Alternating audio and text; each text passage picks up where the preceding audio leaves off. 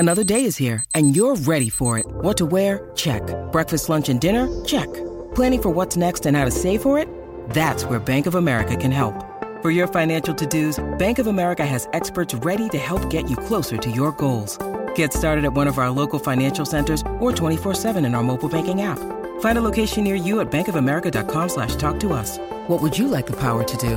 Mobile banking requires downloading the app and is only available for select devices. Message and data rates may apply. Bank of America N.A., member FDIC.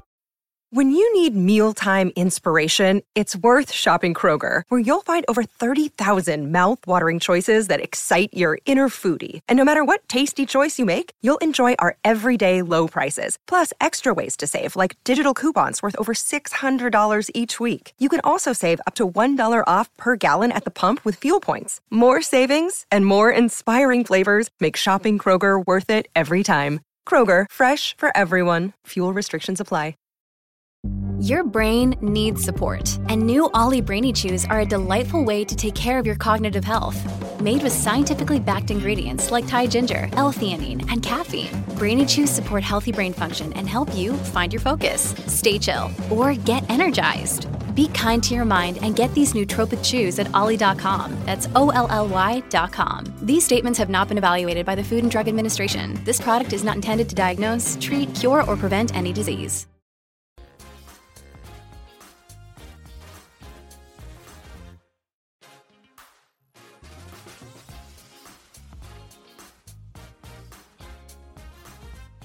Welcome back, everyone, to the FloTrack Podcast. Our email address, flotrackpodcast@gmail.com. Subscribe if you haven't yet to the FloTrack Podcast on YouTube.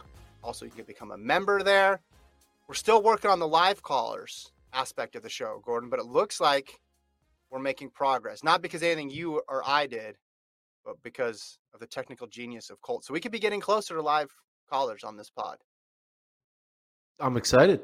Do that next week, maybe? Is that when we think we're going to get it? Next week, Monday? Monday's reaction? Risky. Monday's Overreaction Monday? Yeah, exactly. Monday, you could get some real fire coming on the newly created voicemail line. Maybe it's a Friday thing just to ease our way into it. I don't know. I'm excited to do it. What do you think the tone will be from the callers in general? Do you think we're going to get, and what do you think they're going to want to talk about? I have no idea. To be honest, I really don't know. I being a fan of track and field, like, you don't really meet that many people in your life that's also a fan of track and field outside of like teammates or former teammates or, you know, that one weird dude you met one time at like the airport. But other than that, you know, no one else is, you know, like, because when you're walking down the street and you see someone wearing like one of your favorite football team's hat or shirt or basketball team's jersey, you can like recognize it. Or like, oh, you're from Philadelphia, I see a Phillies hat. But in track, there's not like a signal to be like, oh, like if you see someone with like an Olympic trials shirt on, you're like, oh, whoa, wow, you love the sport. You flew all the way out to Eugene. So it'll be interesting to hear other people's voice of their perspective of track and field. I think we're going to get, if I had to make one prediction, a lot of Gordon-related calling, either responding to something you said or just wanting to chat with you. Because I've been with you at enough meets. People like to come up and talk to you. People feel like they know you, even if they don't know you. You have that effect on people. A little bit of the Fenton factor going through Gordon Mack. So that's what I'm probably just going to shut up a lot. That's going to be my role, because they're going to be like, yeah, this message is for Gordon. And I'm like, all right, let me just turn my mic off, put it down. You'll hang up and listen? I'll just hang up and listen. listen. I'm going to hang up and listen. I'm just going to turn it over to them. On the YouTube page, we got, and the site, we have the race breakdown that I spoke about with Carl Lewis go up right now. So people can go check that out. It is about Elaine Thompson-Herah and Shelly-Ann Fraser-Price. We look at one of their pre-Olympic races, and Carl dives into just why Elaine Thompson-Herah was so successful in 2021, points out some of the differences between her and Shelly-Ann Fraser-Price. It was very fun to go shoot those. We have 5 in total. This is number 1, and then after that, we'll continue the race breakdown series, although not with Carl Lewis. unless he just wants to keep having us go down to Houston every couple months and talk sprints with him, which there's worse things you could do, to be honest. I had a lot of fun doing that. Yeah. So we'll see. Maybe we'll do a season 2 with Carl after the first 5. Yeah, we'll find more sprinters. Find more sprinters. That's good. Yeah, I encourage people to check it out. This Week in Track is also up as well, where I give a rundown of 22 things to watch for in 2022. That is up on the site. And then today, Gordon is releasing the first edition of the NCAA ranking show. And look at this. Look at that headline, folks. A Georgia football and track double. Gordon asking the questions that very few people are asking, but he's asking them. No one saw Georgia beating. I mean, people thought Georgia was going to beat Alabama, but I think no one's really talking about the Georgia track team right now, but they have a very good runner, Matthew Bowling, and the best multi-event group on the men's side. They got 4 guys who can all score in the heptathlon indoors. So that's the recipe to potentially win. And I break down also the women's field. It's going to be a weekly show. We had the NCAA cross-country show. We've rebranded it to now the NCAA track and field show. It's going to be great. It's going to be amazing. I'm going to watch this as soon as we finish the pod. And in the back half of the pod, I'm going to ask you about the rankings. Not the stuff you talked about on the show because I haven't seen it yet, but I have looked at all your rankings. So I want to get your opinion on just what makes the Georgia men so strong and the Florida women as well. And then I'm putting up the pro. Actually, I'm not calling it the pro. What are we calling it? International? What is it called? Because it's not pro, because I'm including college in the world individual rankings. World individual rankings. I am including college kids. There's not many on there, but if you're fast enough, I'm putting you on there because I'm trying to tell you who the 10 best 60-meter runners are in the world. And if you happen to be in the NCAA, I'm putting you on the rankings. So there's going to be that show going up on Thursday, tomorrow, but the rankings are already up.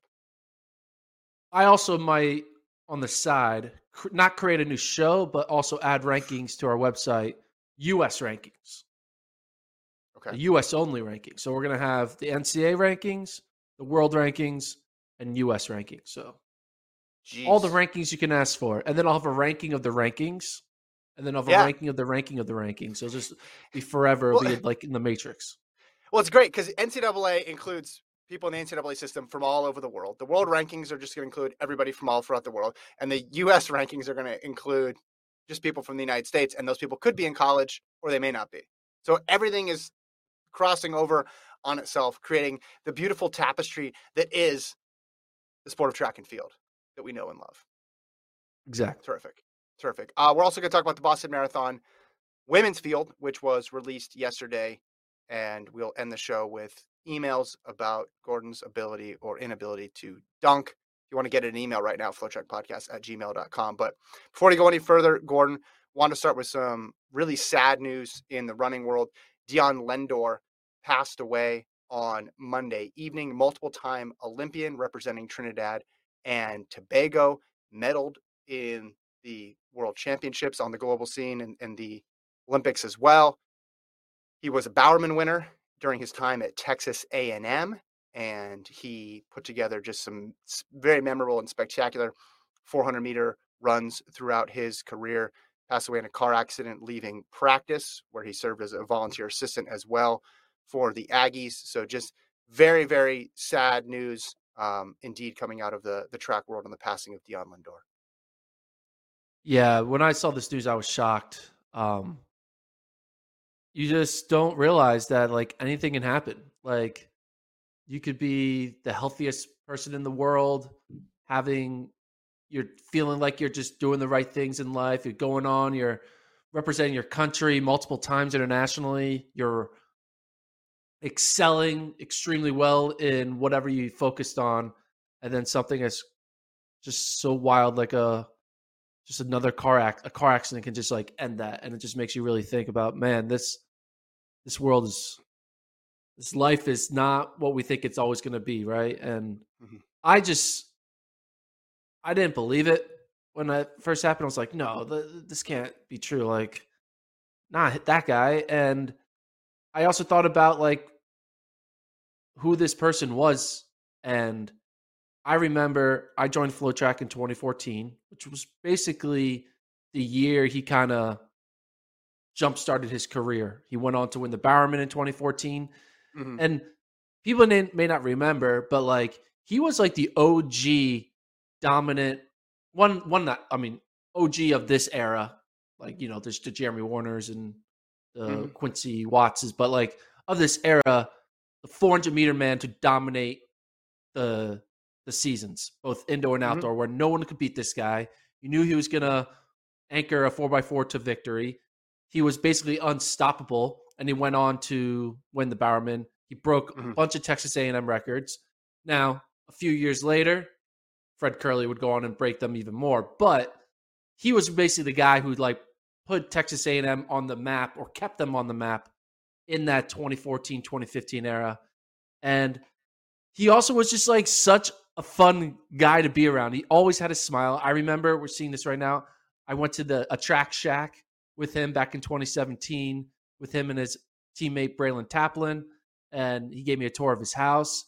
He was such like he always had a smile on his face. He never took life too seriously.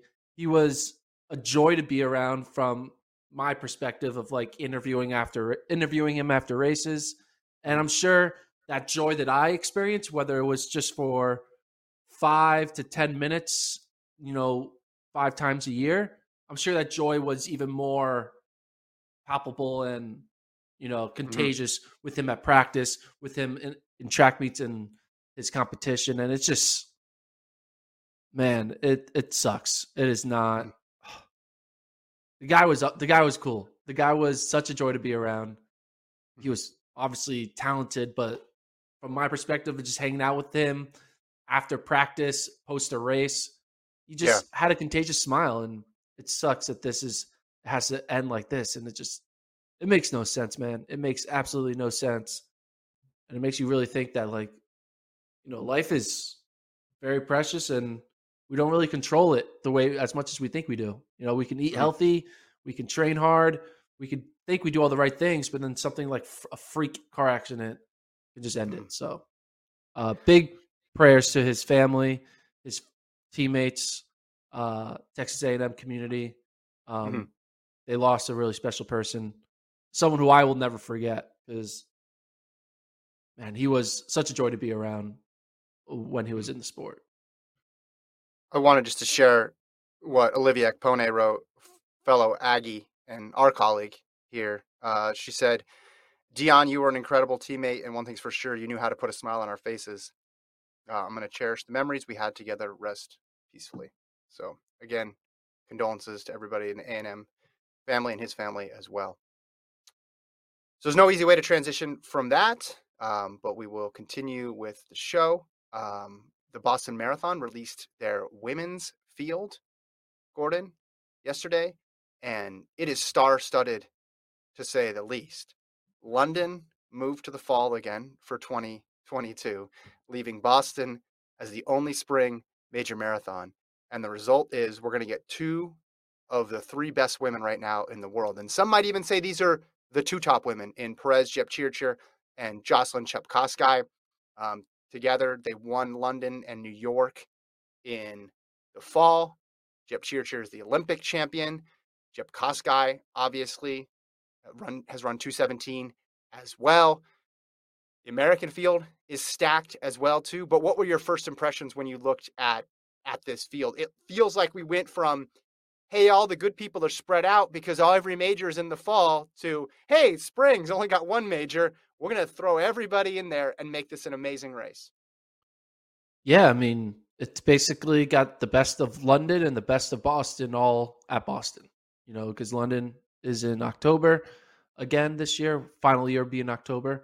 But I'm pumped to see, obviously the international field is great with the 2 Kenyans up top, but like the American field, seeing Molly Seidel, Des Linden, and Sarah Hall on the starting line, this is going to be some good stuff. Obviously, especially I'm excited to see Sarah Hall and Des Linden, because those are 2, all-time great athletes, you could say. I mean, Des Linden obviously has a little more of a pedigree because she has that Boston win. But Sarah Hall, she has some great finishes, especially the one she did in was Berlin, right? Or no, it was London where she got second, right? Yeah, London. And they both kind of have that edge of, they didn't make the Olympics. I think Des was fourth. Sarah Hall was a favorite to be top three. She didn't have a good run in Atlanta. So they kind of have this what's the word? Revigorate? What's it? Reinvigorate? Yeah, they're like reinvigorated because coming off of an Olympic cycle, they kind of want to be able to prove themselves again. Sarah Hall obviously has world championships to look forward to. Des Linden, she's kind of on the back half of her career. She kind of wants to be able to prove, hey, I ain't done yet. And they also throw in Molly Seidel, who is basically every time she runs a race, she does better than the previous one.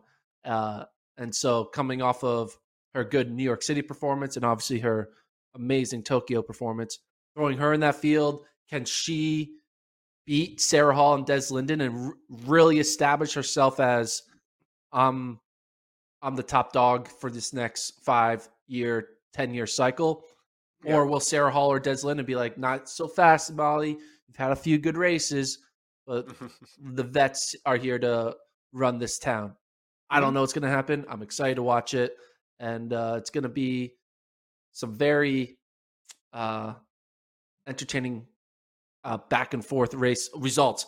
Here's the one thing I'm going to be. So Sarah Hall and Molly Seidel are they're running at Worlds, right? They're on the world team with Emma Bates. Correct. If Des Linden were to straight up beat both Sarah Hall and Molly Seidel in this race, how many people would be like, why isn't Des Linden on the world team?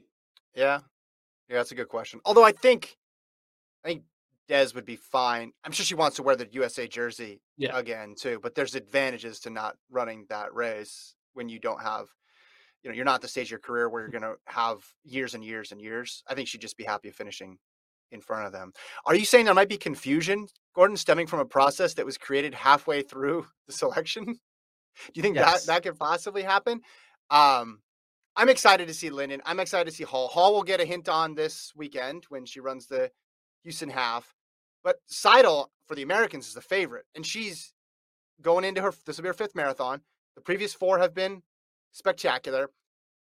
She's got really strong competition internationally. As I mentioned, Jepkoskai and Jepchirchir are legit. So Seidel could run the race of her life and still finish 3rd in this field. But I almost anticipate her finishing 3rd because in order to finish 3rd, she's going to have to beat. There's other women who have run 2:17, there's 2:18, and then 3 2:19 women on this start list. But it's in Molly Seidel's history that she's going to outrun a lot of people who have better PBs than her. Now, can she outrun Jepchirchir and Jepkoskai, women who not only have great PBs, but have won majors recently and are, like I mentioned, 2 of the top 3, perhaps the top 2 in the world right now? That's going to be a tougher task. But again, if you told me Seidel's going to finish 3rd in this field, I wouldn't be surprised. It will be interesting. Seidel, though, can she continue to be the top American like she was in New York and like she was in the Olympics? Hall's beaten her before in London. She obviously didn't win in the Olympic trials. She got second to Tuliamuk. But this is a tough American field because you go beyond that. Even someone like Nell Rojas, who was the top American woman in Boston, there's a lot of other women in here who are capable of having a good day. So as always, there's the race within the race too that's going to be fun. And it is a quality field from both the international perspective and the U.S. perspective. And there's obviously going to be some crossover there, like how many American women can get in the top 5. Because if you can get in the top 5 in this Boston Marathon, it is a huge accomplishment. Not all marathon fields are created equal. This is one of the best Boston Marathon fields ever on the women's side. So wherever you finish is going to be one of the highlights of your career if you can get in that top 5. I think the first question we have to ask, though, who did a better job of taking a picture of the Sitco sign to announce that they're running the Boston Marathon? Was it Molly Seidel's Sitco sign on Instagram? Okay. Look, it's in good, clear view. Or do you have the subtleness that Des Linden did? If it showed the Des Linden one, where it's a little more in blurry because she's more in the foreground. What do you think? What Sitco selfie do we like most? Interesting. Okay, yeah. More subtlety here. And Dez's caption connects well to the photo because she's not saying, I'm excited to announce I'm running the Boston Marathon. She has if they ask about me, tell them I'm not done yet. Eyes up, let's go. Now she has a link back to the field, and then she does hashtag Boston Marathon. But the picture matches the caption really well. Can we see Molly's one more time? Because I don't think I've seen that particular angle of the Sitco sign with that little, that townhouse in the foreground as well, too. Hers says, finally get to run the marathon. See you in Boston. Oh, man, this is close. This is really close. I had no idea there was a Sitco emoji that she's using in her See You in Boston. I also want to think, how are these photos generated?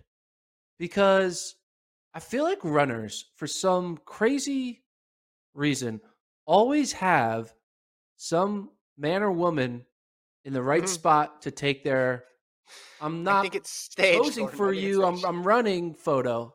Like there's so many fake running photo selfies in the running world. Yeah. Especially on the American side, in the distance world. Like you don't see this as often on the sprint side. Like you don't see like casual like sprinters just constantly posting, oh, I'm on a run and here's a photo, the way they do the amount of self-promotion. They're supposed to, right? They're influencers, they're paid by brand to run in these shirts and these shoes and let the people see it. But it is kind of funny because it's a very awkward situation. Like if you really look at this photo of Molly, like is she running on a sidewalk? There's clearly someone in front of her with a camera, and she's like looking over to the right. Like, it's a promotional shot. It's a promotional shot, Gordon. That's the whole point. But is she running on a sidewalk there or the road? I can't tell because this might sway my decision one way or the other. Well, she's running on the wrong side of it if it's a road, right? Yeah. Yeah. So I think I'm going to give, even though it's blurred, I'm going to give the edge to Des here because I'm old school. I think I like it a little less staged. And even though it is staged, all these things are staged, I like how it looks more realistic. And running on the sidewalk there on the wrong side gives that away. So I'll go with Linden there. I also like the crane, the construction crane there too, like building. She's building towards something. I don't know if she, that was the subtext of it, but I do like that. To your point about photos. These ones I understand. You're in a major city. Hey, I'm going to run a race. I got to get a photo. That's part of my deal. The ones I don't get are when they post these trail running pictures where they got to be out in the middle of nowhere and it's a head-on shot. So they clearly went out with somebody who got in front of them and took a photo, and then it's not your training partner, I'm assuming, because it's not as if you're training with another really fast person, or you're like, hey, fellow Olympian, can you be my photographer for this shot? Maybe runners are so nice that they do that. So likely the person taking the picture is, a friend or someone who's probably just dying to even keep up because you're running with an Olympian and a really fast person. And then you got to take the photo. They're going to run by unless they just are nice and stop. And then you got to hustle and then get in position for the next shot. So the ones I don't get are the trail ones where they're out in the middle of nowhere. Yeah, especially this photo of Des Linden. She says, a run-up's obsession with outside running in the worst winter conditions. Yeah, but like, it's probably off for that person who took the photo's hands, right? They're probably freezing their hands off taking this photo. It's hard to hit your phone with the gloves on. They're trying to get it in focus, with numb fingers. Yeah, I think we should do a podcast where we kind of do a power ranking of who's really good at this whole fake selfie game in the running world. Because there's some people who are good at it, some who aren't, some who don't even try, Mm-hmm. some who do it in a funny way. Yeah. I think I really like the way, like, I mean, Kipchoge always posts random like photos, like of him like dancing, which I always think is fun. Yeah. But he's got a guy for that, but I'm assuming. he probably does have a guy. Because those ones look super, super high def and really well done. Not to say, someone couldn't figure out how to do that, but they look like it's like from a professional photo shoot. I think that's a great idea for an episode. It's something I've wondered about for a long time. When they have photos of them running on the track, I get it. I understand it more because a bunch of people are, hey, your workout's done. Can you take some photos? Or maybe the photographer comes out that day for such and such brand and they take a bunch of pictures. It's these ones that I don't get. Now, maybe there's a road like a quarter mile from the trail and we just don't see it and it looks super secluded. And that's how they're able to get the photos. But a lot of these, they look like they're in pretty remote places and they have these beautifully staged shots that go up. I'll tell you what, I would not like this part of being a pro runner. I understand why they have to do it, but it's just hard enough just to do the workout. And then you got to get home and you got to like scroll through. That one's good. There's snot coming out of my nose on that one. My socks look funny on this one. I don't know. It would be a tough part for me. Let's move on though. Let's talk about your pro rankings. Let's start first with the men and then we'll go to the women.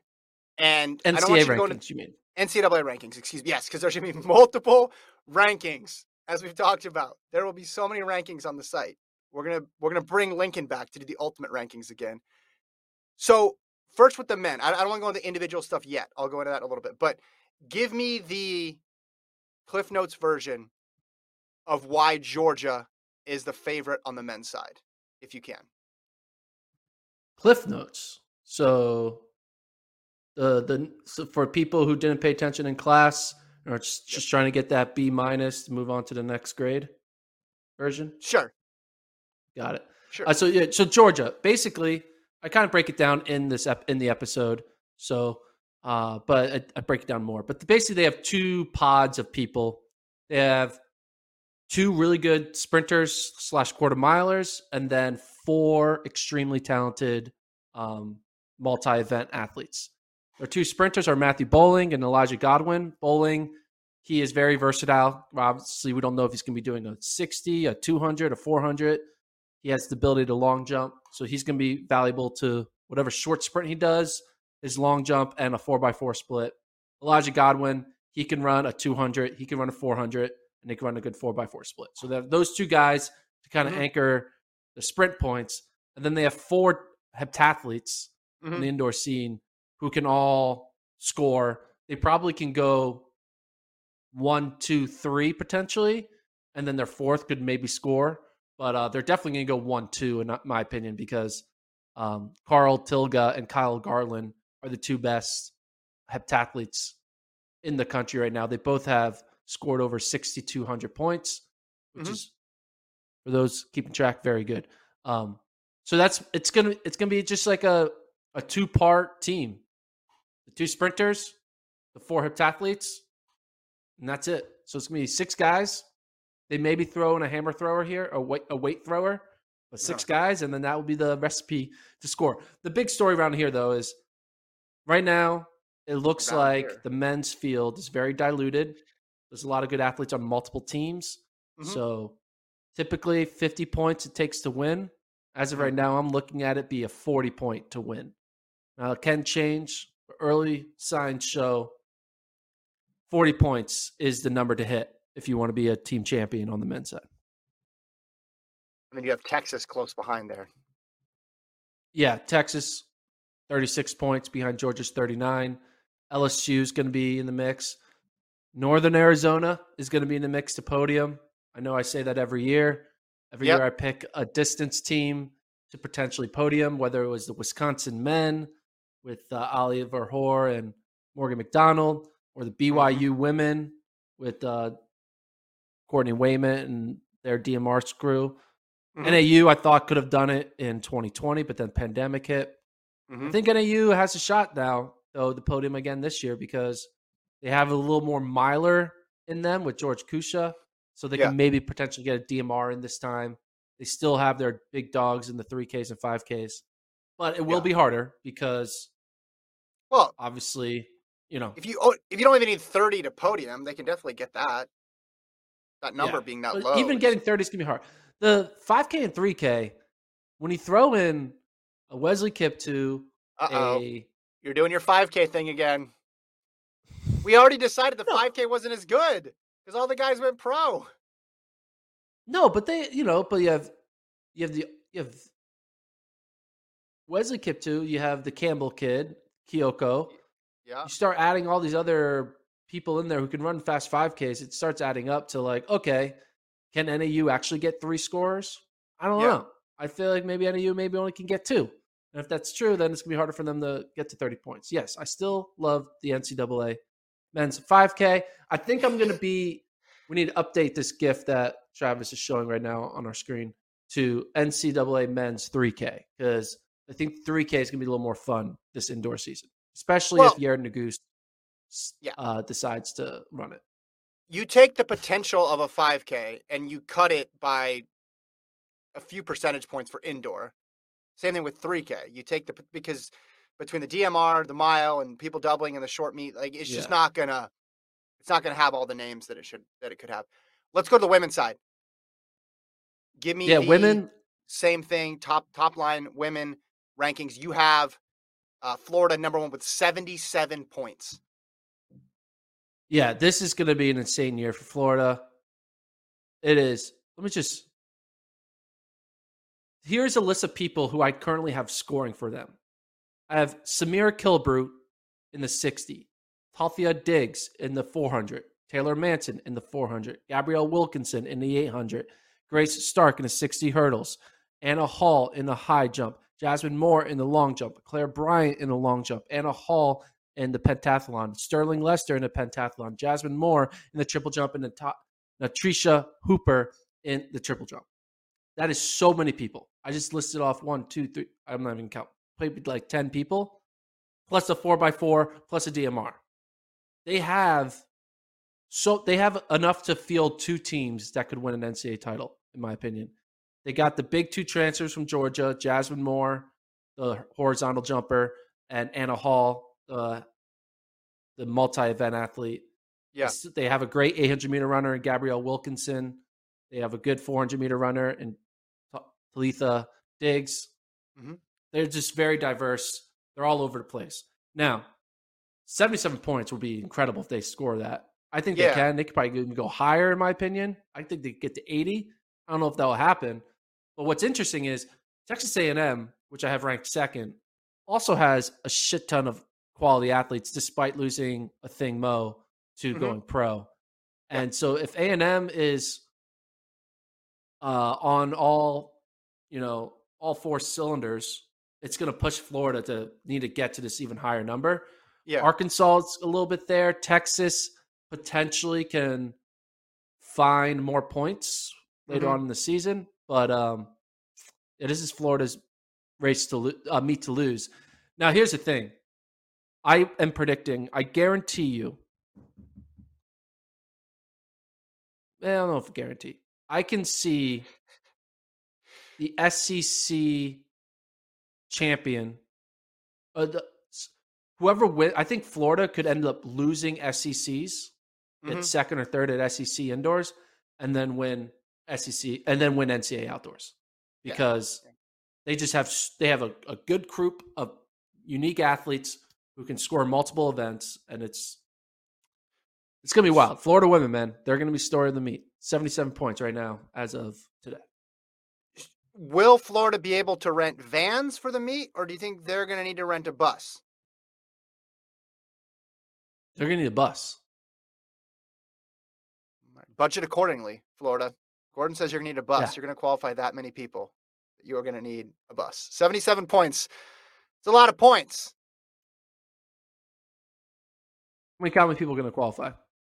1, 2, 3, 4, 5, 6, 7, 8, 9, 10, 11, 12, 13, 14, 15. They're going to probably qualify, when you include the relay team, 18 people. It's going to be insane. 18? Including relay legs. Yeah, that is bus worthy with all the coaches. I'm just Yeah. again, I'm just trying to plan Trainers? ahead. Yeah, I don't know if they're working with Enterprise or Hertz or wherever, but you might need to change that deal and just get that chartered bus. Might end up saving you money in the long term. And then if you get a driver, you don't need to worry about the coaches driving. I'm just thinking. So you have,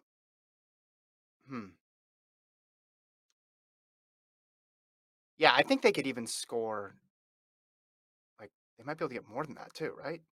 Like obviously there's a chance for less, but there's some people who are probably just on the border, right? Like I'm just thinking distance. Remember Valby ran really well for a while in cross, like at NCAA championship. She was way up there. I mean, maybe you don't even have her making the 5K, do you? No. You don't I don't even you don't have have her her as yeah. scoring, but yeah, because Yeah. that's just listing scorers too, correct? Are you listing? When you said Correct. 17, is that 17 people who make the meet or 17 people who score? Well, yeah, 7 yeah, because I had them scoring both the 4x4 and the DMR. So yeah, I have Jeez. 17 people scoring. Yeah. Okay. Everyone will have them making the meet. I have them all scoring. Okay. So I want to ask you some individual questions now about Okay. these rankings, and just in general, like what stood out to me when I'm looking at this. I mean, that men's 200. I know it's an indoor 200, so we don't get as pumped about it as we do for outdoors, but that's got some star power in it. When you look at Fanboulet, who we know now because of what he did outdoors, bowling, obviously. Lance Lang is a name I think people are going to become more familiar with this year because he's a freshman too. Sean Maswangani of Houston and Micaiah Harris. Like that's 6 like legit names and legit title contenders right there. For a while, the Yeah. men's sprints, like because of COVID and the canceled season, there was a lot of anonymity around the men's sprints in the NCAA. We were waiting for that next person to pop up, and now we have a group of guys here. So that's going to be a fun one. Yeah, and it's also not even including. There's going to be 1 or 2 Florida State guys that show up and like have a breakout year, Yeah. and throw in a Florida State like a Javon Martin or a Mhm. Denzel Fegan, like they're gonna or Amir Willis. So they have some transfers. They're gonna find a way. And then there's a true freshman to keep an eye on. His name is Udodi Onwuzurike. I totally screwed that name up, but he's from Stanford. He's run 20.21 in high school. Mhm. You normally don't see great sprinters go to Stanford. So it'll be kind of interesting to see what this true freshman Odudi. I'm not even gonna say his name.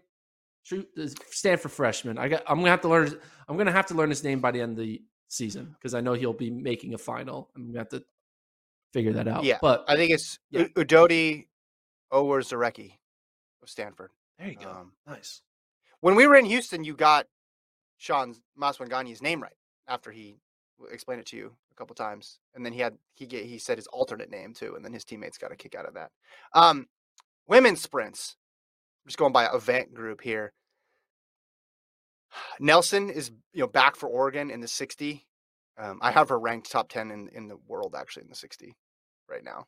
That's went out on a little bit of a limb, but I think she's gonna take another step And she after ran last year. 7:05. So Yeah, that's she pretty she good. belongs on that list. Yes, Steiner, and Anavia Battle. Obviously, she had an amazing outdoor season, and then Ophelia of LSU is really good. Just a sophomore. Kennedy Flannel, experienced. But that women's quarter, I think, could be interesting. Stacey Ann Williams was really good last year, but everybody got overshadowed in that event by a Thing Mo, and then Talitha Diggs, the freshman, and Kaylin Roberts, the senior. USC's got a lot of people in there, projected a lot of people here, but let me go to the distance side of things. One thing that's Well, let me ask. interesting for the You go ahead. Sorry. No, go ahead. One thing I think is always happens in the women's mile. Yeah. No one ever wants to win the women's mile. For some reason, the women's mile always gets diluted every year. There may be and by diluted, I mean maybe just one star goes in and then everyone else is like a tier 3 type athlete. And the reason why is a lot of the top star distance runners, they choose the DMR or they choose the 5K or they choose to be fresh for a 3K, right? Mm-hmm. Like, for instance, Courtney Wayment, she is the best miler in the country, but I'm not going to rank her because I think Courtney Wayment is going to do a DMR 3K double. Like, she's not going to run the mile. And when you look at it, I'm like, I see a bunch of like 431, 432 milers, and none of them really jump off the page the way Kaylee McCabe does from West Virginia when she just ran her 852, right? Or a Mercy Chalenga who could probably run a fast mile. It's just kind of, it's always interesting how the mile breaks out. And there's always like, sometimes you look at like the person who qualifies in a women's mile who's like 16th, and you're like, how did that time get in? You're like, how is that? And it gets in because 14 women above her are all like scratching. I'm doing the 8, I'm doing the 3K, I'm doing a DMR. And so a lot of times you don't need to be top 16 in the country to qualify for the NCAA mile. You really need to be like top 30, and then you'll get it. It's kind of interesting. Yeah, I think the depth isn't there. But because, I mean, Sage Herta won it last year. She's legit. Yeah, there's always one. I go back to 2018, Eleanor Purrier won it. Obviously, that result holds very strong. But yeah, there are a lot of upsets, though, and there is a lot of parity in that event. So you have it as, let me look at it right now. Was it Shadler, Gear, DeJaneiro, Taisma, Howell, Skyring, Haymock, and Thompson? But you think it would be Wayment and McCabe if they ran it, which, I agree. I agree with that. In the 8, you have Aaliyah Miller, who has indoor left. Gabrielle Wilkinson, Shafiqua Maloney, 1, 2, 3. So what's the best women's distance race? Is it going to be that 3K, you think? Oh, yeah, definitely the 3K.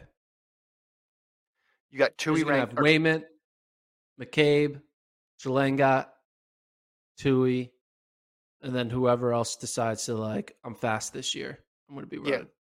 Yeah. Men's distance, you have Brandon Miller, number 1. In the 8, McClear, 2. Mile, Ilya Kipsang. Let me look at these 3 in the 5K. So you're hoping you're getting that Nagoose 3K, that DMR 3K double. I could see that. I don't know, man. I look at this 5K and I could see NAU getting a lot of points. I mean, you already have NAU. You have NAU getting 3 guys in the top 8. So I think NAU is going to be fine in these distance races. Mance is gone. The Oregon guys are gone. There's definite room here. Yeah, but like Charles Hicks, he's good. Yep. Like Kyoko's good. Kiptu's good. Beetle Scum always finds a way to finish top 8. And then Adrian Wildershut, he's going to be a factor. Yeah. So there's a difference, though, between good and this person's won an NCAA title or made an Olympic team good. I think if Hawker came back, that's different. If Mance came back, that's different. Even if Edwin Kurgat, another NCAA champion who was part of that best men's 5K in history thing that you were so excited about last year. And you have a lot of guys who are hovering around being NCAA champions. And obviously people like Nagoose have won it, but there's not like, and Kiptu obviously, but like you have so here's 5K. Kiptu, Kyoko, Young, Nur, Hicks, Beetlescombe, Wildshut, Bosley. Like, I don't think that's overly optimistic for NAU. You're right. Maybe Hicks takes a step up and Hicks gets second, but Young and Nur could also beat Kyoko. So that's not crazy. What I'm saying is you've come full circle on NAU. You went from being overly optimistic to being a stone cold realist when it comes to NAU. Yeah. Stone cold realist. I think in the mile, Kipsang is legit, and he was overshadowed last year by Hawker and Nagoose. But remember the times he ran last year, indoors and out? Yeah, I mean, he's run the equivalent of a 354 mile. So yeah. The thing about the mile, it's going to be like no Garcia Romo and no Nagoose. It's going to kind of suck because Garcia Romo and Nagoose they've run 335 or 334 1500s. So yeah, I'm really interested about Garcia Romo. He's running that Milrose mile, and I really want to see how he stacks up against a pro field. That is going to be a great experience for him. And I wonder if he can parlay it to success at the NCAAs. That's not guaranteed. Remember, Sam Tanner broke the collegiate record in a pro meet and then didn't make the final at NCAA indoors. So it's not a guarantee, but it's cool that he's taking that step up and racing those guys. One thing I'm trying to figure out, I think he's still on the team, but I'm not sure. Sam Tanner. So part of like figuring out these rankings, you try to see who's graduated, who's transferred, etc. And a lot of times I rely on TFERS. People know what TFERS is. It's basically the database of all the track and field athletes and their times. And I look at TFERS, and Sam Tanner is not on the TFERS roster for Washington. But when I go to Sam Tanner Washington website, he shows up. He was on the roster. I believe. Let's see if he's still on the. Let's see if he's still there. Yeah, he's still there. Sophomore, from New Zealand. He's still on the website. But then you go to Sam Tanner's Instagram. This is what I do. I'm a crazy man. And this is a sad his last post is from December, and it's from he's in New Zealand. Mm-hmm. So is he? And then he has UW Track in his profile, but doesn't say UTrack alum. It just says UW Track. I don't know what that means. Okay, let's look at his. I'm going to look at his story now. His story. Is he in Seattle or is he not in Seattle? I can't tell. His story is just a video of you trying to figure out where he's going to college. But I think there might be a situation where he's left and gone pro or whatever. We don't know that. To be clear, they haven't updated the Gordon is not reporting. I'm not reporting. They haven't updated the UW website. Did you ask his coach? I have not. That will probably be I have his phone number. I should just text him. Is Sam on your team? You know what? I'm going to do that right now. Yeah. Okay. So while Gordon does that, I'm going to talk about some field event stuff here on the rankings. Let's see what stands out. Obviously, Georgia really strong on the men's side. Gordon says they're going to power the Bulldogs to victory. Got bowling scoring points in the long jump. Oregon has Iemeje in the triple jump, which will be fun. But yeah, Javon Harrison not being here opens up a lot of space. And on the women's side, Texas A&M, they are counting on a lot of field event points, particularly from Tyra Gittens in the field events for the Aggies to close that gap to Florida, which is going to be a tough task. And A&M is going to need to come up big in the field events to do it. But Gittens has done it before. Gittens has racked up a ton of points before. So that's what when we made our predictions about who would win, that was for outdoors. Just want to be clear on that. I know, you went the other direction with me, which is good, but I got Texas A&M women and Florida State men. So I'm still holding on to those predictions, and they're for outdoors though. Outdoors. You clutch those predictions as much as you want, man. Hold on tight. I am. Good odds on those predictions. So we'll report back if Gordon hears anything after his text message. Well, it's probably early in Seattle right now, right? It's 7:47 in Seattle. He's still asleep, you think? He's a distance runner. He's up early. Okay. He's up early. I was sleeping at 7:47 in Austin, Texas time. You ran the quarter. That's true. Well, wait, you're talking about you in college? You're talking about you now? Well, of course you were asleep now. Yeah. What are you talking about? I'm comparing. I'm talking about old Gordon. All right. Oh, Chris O'Hare retired. Announced his retirement. Multiple, obviously time All-American at Tulsa. Won an NCAA title. Milrose games as well. A very solid miler for a bunch of years, and you're part of that British group that really started to rise to prominence again on the international level. What do you think Nick Willis's reaction is to Chris O'Hare retiring at age 31? When he sees that, because Nick Willis is running in the Milrose. He's running in the Milrose Wanamaker Mile. Well, I like that your question is, when a person retires, what do you think another person's reaction to it is that isn't me? or you? I think Like, I mean, O'Hare is much closer to reality than Willis is, though. This is the reality of the sport. You get to yeah, early 30s, and then that's it. So I don't think he thinks anything of it because this is par for the course. The reason why Nick Willis is the oldest guy on the start line is because people are retiring in their early 30s. If he was the rule, then he'd look around and see a bunch of his compatriots. But what he's doing is rare. I think O'Hare, 332 PB, made World Championship finals. To me, it was surprising because he won Milrose in 2020, and we're now in 2022, and he's already retired. So, injuries, things happen like that. Priorities shift. He probably knew it was time, which is why he made this decision. But to go from being at that elite level to retirement, usually you see a slower trajectory, a longer trajectory of, all right, well, then I wasn't, top 15, 20 in the world. I was then top 30, and then I was top 50, and then I retired. But at the same time, I commend him for just being upfront about it and saying, like, this is because we talk about all the time in track. You never know who's retired and who isn't. Like, this person hasn't competed in 3 years. Are we just assuming that they're done? And then sometimes you find out. So I like it from a informational perspective of just knowing, hey, this guy's decided to move on. He's retired. yeah, and it's kind of interesting because some athletes. I bet you Chris O'Hare could probably still run like 3:58 in a mile.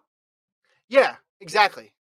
But he's kind of like, all right, I don't need to be running 3:58 for 2 years just to jump around in the sport. Like, he knows where he's been, and I think he sets an expectation every year. And if he knows that I'm not going to be that anymore, it's like, it's like there are some people who want to be backup quarterbacks and extend their career, or backup centers and extend their career an extra 5 years in the league. He's like, no, I just want to be done when I'm not a starter anymore, which you respect. And my perspective of Chris O'Hare, he was, in my opinion, the most confident athlete I ever met. Really? When I would talk to him off the track and just interact with him and seeing his perspective on his own ability and the ability of his competition, he was extremely confident. I was like, damn, dude, you think you're what was the word I'm going to say? You believe in yourself. I mean, I guess you have to believe. You have to be confident, because if you're not confident, then you're not an elite athlete. But he was he took confidence to a new level, which I really respected about him. And I was like, all right, when he showed up to a starting line against, the best of the best in the world, he was like, no, I could win this race. Whereas I'm sure there's a lot of athletes who'll be like, they step up to a starting line with Jakob Ingebrigtsen, and they're like, whoa, okay, just hold on. He never had the just hold on mentality. He had the no, I'm gonna win this race mentality, which is very admirable. Right, and perhaps that's what tied into this decision, because he was confident when he had it. He's probably confident when he knew he didn't have it, and he knew, hey, I don't have enough left in me to stay at the level that I was at. And you're right. Yeah, you could keep running 358, 359 for a while. But once you've reached those heights, a lot of people are like, well, I want to be able to either match or exceed what I've done before. It doesn't give me anything to do less than what I've done before or watch myself go backwards. Now, some people get motivated by that. Hey, how many teams can I make? How long can I hang on for? And that's just a different way of looking at it. I don't think one's better or worse. I do like that you think that Chris O'Hare is the most confident athlete you've ever covered. And yet you started this segment by asking me, what do you think Nick Willis thinks of Chris O'Hare retiring? That's what you should have led with. It's just infinitely more interesting as a talking point than, what do you think this other person in his event thinks about this person retiring? You literally think Chris O'Hare is the most confident athlete you've ever covered. Like, I would have gone with that. That's how I would have handled the segment. Well, I think it's just, I was just thinking about Nick Willis because he's on the Wanamaker Mile, and you see someone retire 10 years before he's done it. It's kind of like, whoa. But yeah, O'Hare, he broke the collegiate record in 2013 with his 3:52 mile. Yeah, I remember that. Mm-hmm. That he kept a streak of like, there was like a fun little run that was happening where collegiate record milers would then go on and not win NCAA indoors. I believe like Batty had the record, then win indoors. Then Chris O'Hare got the record, didn't win indoors. Lowy Lalang got the record in 2014, didn't win indoors. Chezarek got it in 2017, I believe, didn't win indoors. And then Cooper Tier, I guess technically got it, but he didn't run it. Didn't win indoors. So there's like didn't win it though. Didn't win it. Yeah. It's like the SI cover curse, but for milers. Yeah. See, there's another part of his legacy. You could have led with that too. That's just fascinating stuff. All right, we got a few minutes left. Let's get the Gordon dunk update. First of all, we got this email that I want to read. From, let's see, where is this? Here it is. From Steven. Here's my dunker CV. 6'4". Figured out I could palm a ball in 10th grade and decided I had to learn to dunk.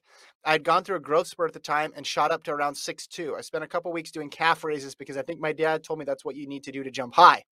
Makes sense? After a little practice and a million calf raises, I figured out how to do it in my driveway. I've been able to dunk ever since. I'm 34 now and should give it a shot this spring when the snow melts.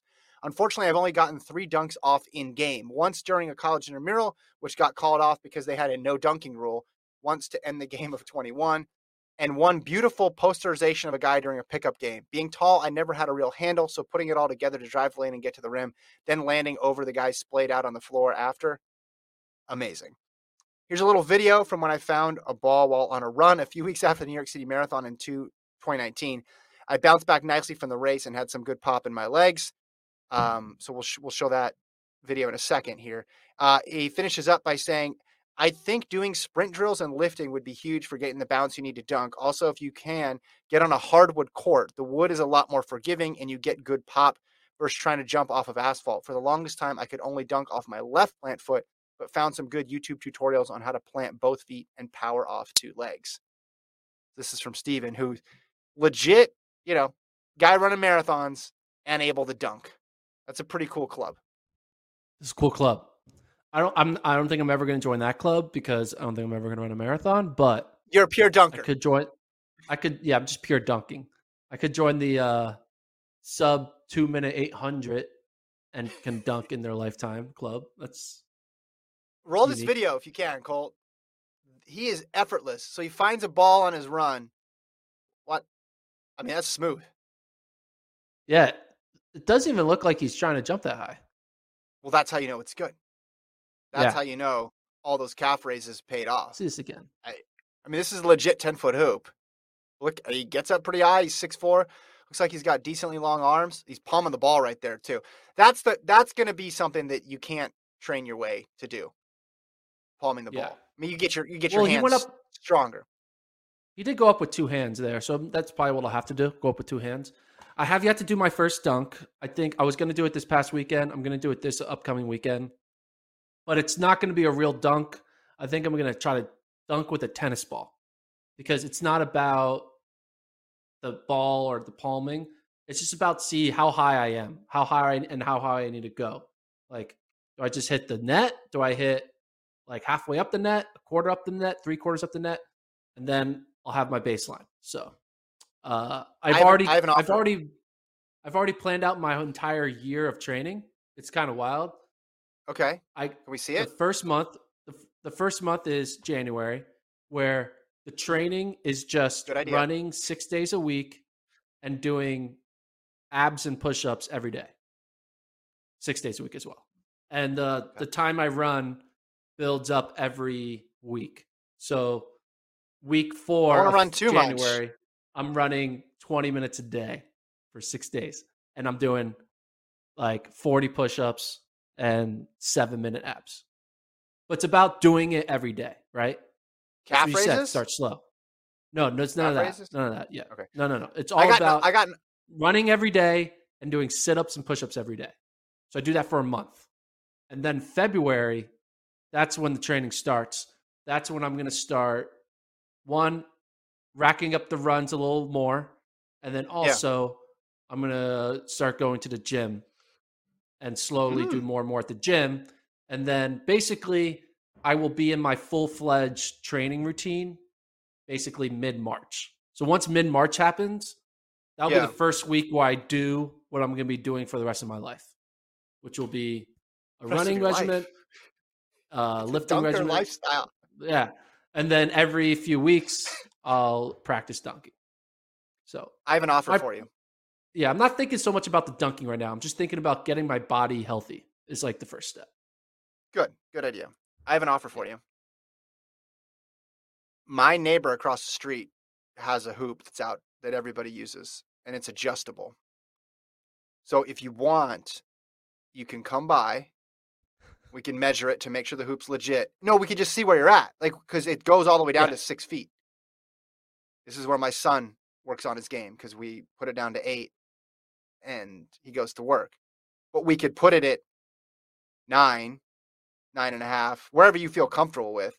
And that way we can just see where you're at and where you go. Now, only problem is I don't know if the thing's going to tip over if you actually dunk on it. So we'd have to be real careful. But people use the hoop. It's not on hardwood because my streets in my neighborhood are not made of hardwood, despite my petitioning to the city council to change them from asphalt to hardwood.